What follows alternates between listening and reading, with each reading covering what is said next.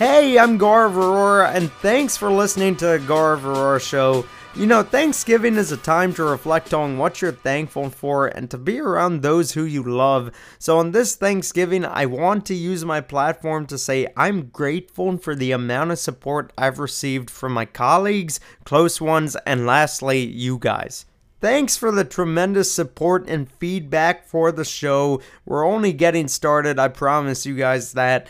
Every note, every comment, every message, it doesn't go unread. So thank you guys, I deeply appreciate that. And it is Thanksgiving, which means football first in my head, of course. And for that, I just want to quickly touch on these 3 games happening in the National Football League today, just quickly. First up, we have the Bears at the Lions at 12:30 p.m. on Fox just right after the parade. Detroit has usually played significantly better at home, especially this season. Now, I know you might be saying, Garv, how can you say that they only have 3 wins? Well, 2 of their 3 wins came from Ford Field this year. However, if Matthew Stafford is not good to go, I expect the Bears to win in a close one in Detroit.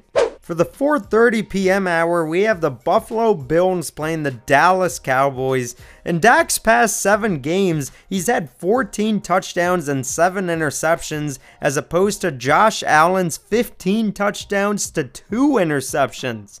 The Cowboys have also not beaten a team over 500 this year, as I mentioned in the previous episode. So I think Buffalo can prevail here, but to me, it's which team turns the ball over the least.